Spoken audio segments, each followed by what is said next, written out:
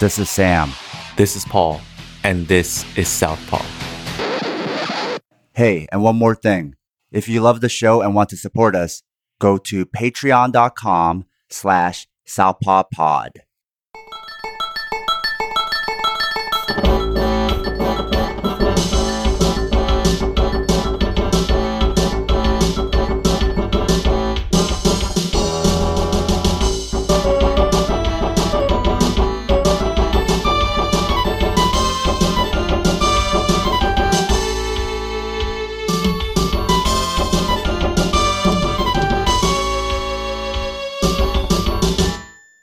UFC Fight Night Blachowicz vs. Jacare took place in Sao Paulo, Brazil, and was obviously stacked from top to bottom with native fighters.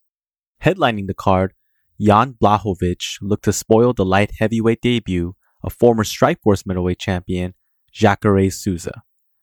Jacare was the third high-profile middleweight moving up to 205 this year, and his first fight at his new weight class did not go according to plan. Blachowicz defeated Jacare by split decision in a largely forgettable fight, and even with the win, it's going to be hard for him to make a case for a title shot, despite having a 6-1 record in the division and having wins over two former world champions. Interestingly enough, Blachowicz's last fight prior to this was against Luke Rockhold, another middleweight champion trying his luck up a weight class. This matchup doesn't offer us a lot in terms of technical fight study, but it does give us a chance to reflect on the issue of size when it comes to MMA. Simply put, sometimes size matters. Some old school fight fans still think fondly of the times where BJ Penn decided to forego any logical reasoning and jump up a weight class to give Matt Hughes his first title loss and snap his 13-fight win streak. Pride fans no doubt remember Sakuraba always being the smaller man in the majority of his matches, especially when you consider that he fought monsters like Kevin Randleman and Cro Cop, despite being no bigger than today's average welterweight. And who can forget Randy Couture coming out of retirement from his light heavyweight days to move back up to heavyweight, only to win and defend the title. I know there are more recent examples to draw from, like Robert Whittaker, Amanda Nunes, Kelvin Gastelum, Dustin Poirier, and the most recent convert, Darren Till. I specifically name-dropped old-school fighters because those are going to be the ones that guys like Jacare will think of when they considered moving up to face bigger challenges. Consider that Jacare has been fighting since 2003 and has either fought for or won a title in every major promotion he's been a part of, minus the UFC. His career spans 16 years, and the man has seen it all. Outside of his TKO losses to Whittaker, all of his losses have been decisions in the UFC, with some closer than others. It's easy to see why he thought that a move up in weight might be the solution. He's not out there getting blown out and concussed in every fight. It's just by the judges' scorecard where he's not picking up the victories. Jacare might reason that if he just had a little more size on him, get rid of the weight cuts, and give himself a new start at 205, he might have a real chance at revitalizing his career. He's had success going back to his grappling days where he would enter in the open weight bracket and do well for himself, going as far as beating guys like Roger Gracie and Fabricio Verdum. A big problem with this line of thinking is that light heavyweights not only hit harder, but are bigger and stronger, enough to make a difference. Blachowicz looked bigger than Jacare, and it showed in this fight. Adding to the fight that Jacare is turning 40 this year, and he isn't exactly fighting at a slow and methodical pace, a la Randy Couture. Technique matters most when all things are equal, otherwise there are reasons why there are weight classes. We've been spoiled by watching fighters go up in weight class and have success, but never consider the cautionary tales. The Robert Whittakers, Dustin Poiriers, and Henry Cejudos of the world convince us that it's best to stop the weight cutting and move on up to greener pastures, but it's not always the case. One of the key reasons that Jacare hasn't had the same success is that he can no longer explode into takedowns like he used to. Go back to when he first made his debut in Jungle Fights and take a look at some of his fantastic early matchups in Dream. Yes, he was a bit wild at times, and his attacks in such a linear fashion would get him knocked out cold against some of the savvier defensive fighters today. However, the ring itself helped Jacare cut off guys and drew them against the ropes, where he can initiate a double leg or a clinch, and he can attempt his judo throws and trips. Older grapplers and wrestlers have a problem as they age, specifically with their knees. After years of utilizing this up and down movement, a lot of the wear and tear impacts their joints to the point where they have no choice but to try and close the distance and work out takedowns from the clinch, or drop down all the way to their knees and attempt a takedown from there. It doesn't mean that you can't be successful from there. Guys like Tatsuya Kawajiri made his career out of doing takedowns from his knees, and Kevin Lee will attempt them successfully from time to time. The problem is actually when they're done sporadically with no setup, and in single attempts with no chain wrestling in place. This isn't something that Jacare has never done. Even in his Brazilian Jiu-Jitsu competition days, Jacare was known for being aggressive and going for takedown attempts after takedown attempts, where he'll attempt outside trips to osotogaris to single legs, and when that doesn't work, he'll go for uchimatas to ankle picks. This was a guy that had an arsenal of takedowns, but now he's limited to closing the distance with punches, getting the clinch, and attempting a single or double leg from there. While we can see the physical limitations, the damage to his psyche is what's truly concerning. Fighters get old and become shells of their physical primes. It's an unfortunate side effect of aging and the damage you accumulate from a career in MMA. However, what seems to be so troubling for Jacare is his battle with depression. In a recent interview, Jacare opened up about how he would cry on his way to the gym and no longer had any motivation to train and fight. It's commendable that Jacare has sought professional help from a psychologist, but it does make us wonder about how other fighters might be dealing with this kind of issue. We all have bad days at work, but have you ever had one where the public at large got to see it live?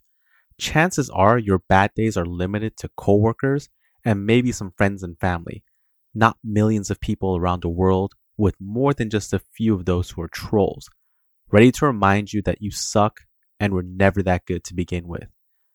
I can't imagine the kind of mental toll this must take on other fighters who suffer this but don't seek professional help. It's like finding out you're diagnosed with a bacterial infection, and instead of getting on antibiotics, you just try to tough it out and ignore it. It's a fucking terrible idea. Now, Jacare can probably still win a few more fights at light heavyweight. He has enough skills and athleticism to pull out a few victories. However, future matchups aren't going to get any easier, and even if he's able to piece together a decent win streak, he stands a very small chance against Jon Jones. That is, if he's still champion and doesn't lose in an upset matchup against Dominic Reyes. Blachowicz didn't set the world on fire with this victory, and he's most likely going to have to win at least another fight to be even considered for a title shot. Both him and Corey Anderson are coming off wins, and the victories are in close proximity to one another. Perhaps a fight between them to determine the next challenger makes sense. Unless there's another middleweight trying to make his way back up, Blachowicz might have to be content sticking around and waiting for a call from the UFC matchmaker to see how his future plays out. Up next, we have Shogun Rua versus Paul Craig in the co-main event. Shogun and Craig fought to a draw, and even though Shogun has aged considerably, he's still chugging along and hoping to close out his career with another shot at the title. The fight itself was entertaining and showed us how far Shogun has come along, for better or worse. Shogun doesn't check leg kicks as often anymore, and just like fellow countryman and prolific kicker Jose Aldo, he might no longer be able to physically keep up with the pace in kicking exchanges, opting instead to take it on the legs to close the distance and enter in with strikes. It's worth noting that he's had multiple knee surgeries in the past, and his style of kicking has deteriorated over the years. This is the same Shogun that was jump stopping guys over in Pride, but can now barely lift his legs up to check kicks. When Shogun uses his kicks properly, he is a nightmare opponent that is difficult to deal with. His punishing low kicks are used to hammer your mobility and keep you upright just long enough for the flurry of hooks and uppercuts. Remember, You don't have to actually connect with the kick in order to improve your strikes. Against Chuck Liddell, Shogun feinted with his right hip in order to get Liddell to stop and lower his guard, setting up a beautiful left hook that dropped him. Shogun's defense of covering up with forearms high and moving his body laterally hasn't changed, but it has gotten slower and more predictable. Even during exchanges in close range, Shogun used to be known for being able to slip and rip with hooks to the body and head. This is how he caught other great strikers like Antonio Rogerio Nogueira, Alistair Overeem, and Lyoto Machida. Even in his later matches against Dan Henderson, a dangerous puncher in his own right, the double forearm guard was still somewhat effective at absorbing the majority of his strikes, and Shogun was quick enough to return fire at close range. This time around, the striking of Craig worried Shogun enough that it got him to initiate takedowns. This isn't anything new. Shogun has been utilizing the outside trip takedowns even during his Pride days. What was surprising was how much slower and telegraphed it is nowadays. Paul Craig is by no means a terrible fighter, but when he was making his MMA debut in August 2013, Shogun was headlining a card against Chael Sonnen. There is a clear discrepancy here, and even though Shogun is older and slower, their records aren't that far apart. Shogun was 4-1 heading into this fight, and Craig was 3-2. Granted that Craig was more active during that 5-fight period, it didn't seem like quite the mismatch that the oddmakers made it out to be. Besides, whatever Craig had in terms of youth and speed, Shogun made up for it with experience. Craig had some bright spots in this fight, and he handled the striking aspects better than most expected. His submission attempts were enough to keep Shogun from completely going old school shooter box, and his low kicks did give Shogun some problems. Shogun now has 4 wins, 1 loss, and 1 draw going back to his past 6 fights. It's not enough to give him another shot at the title, and it looks like the UFC wants him to run it back with Craig. Much like Jacare, Shogun finds himself in the twilight of his career, unsure of what to do with the future, but aware that his tools are no longer the sharpened weapons that they used to be. A lot of fighters have their identities tied directly to their profession, and once it's gone, they don't know what to do with themselves. Outside of opening up their own schools, what do most fighters do when it's all said and done? Rarely do they transition to a quote-unquote normal job, and many unfortunately find themselves looking at smaller promotions that will pay them to headline their regional card. Even if they don't need the money, the need to fight in order to maintain their identity isn't out of the question. Shogun has 1 fight left on his contract, and the UFC hasn't indicated that they'll extend it further than that. Instead of a rematch with Craig, how about a fight against another Brazilian legend, Anderson Silva? They were both former teammates and champions, but due to the difference in weight class, they never faced off against each other. It might be fun to see 2 old school strikers go at it again, and even though they're past their primes, we might get a glimpse of how those gym wars played out. As for Craig, if a rematch isn't in the cards, a fight against Jacare might prove to be a decent scrap. Jacare is coming off a loss and would welcome a fight on the mats if Craig decided to shoot in, and he can more than hang if they decide to stand on the feet and exchange. Finally, we have Renan Barão versus Douglas Silva de Andrade. Andrade beat Barão by unanimous decision, and it's unfortunately not shocking to see how far Barão has fallen. At one point, Barão was on a 32-fight win streak and finished guys like Brad Pickett, Eddie Wineland, Michael McDonald, and Uriah Faber. After suffering defeat at the hands and feet of TJ Dillashaw, Barão has struggled massively, going 1-6 in his last 7 fights, with the sole win being against Philip Nover, a fighter no longer in the UFC. Adding to this problem, he's missed weight in 3 of those fights, a horrendous number when you consider that 2 of them were back-to-back. In our second ever fight study, Sam and I went deep into the problems of Renan Barão in the episode, What the Fuck Happened to Renan Barão?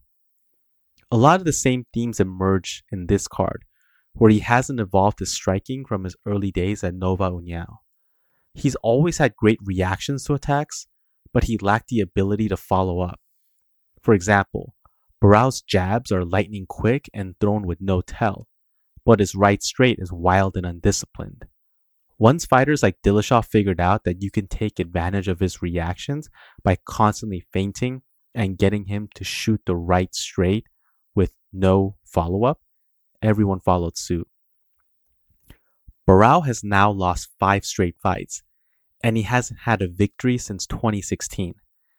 The UFC might keep him around simply to have another former champ on their cards whenever they visit Brazil, something they've done quite often in the past. Barrow is stuck in this weird no man's land where he's too big for bantamweight, but too small for featherweight.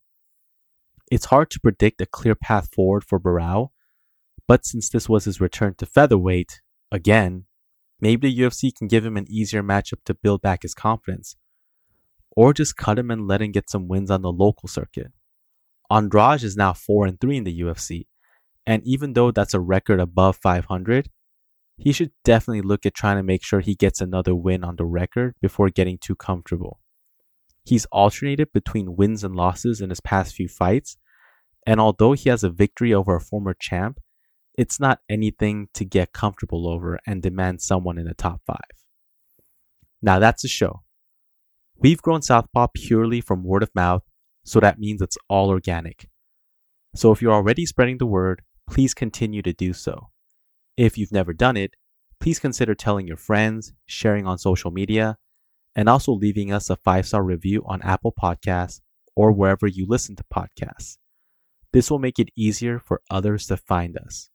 And since this is independent media, every dollar you pledge on Patreon goes a long way in the production of the show. Find us at patreon.com/southpawpod. Until next time, goodbye.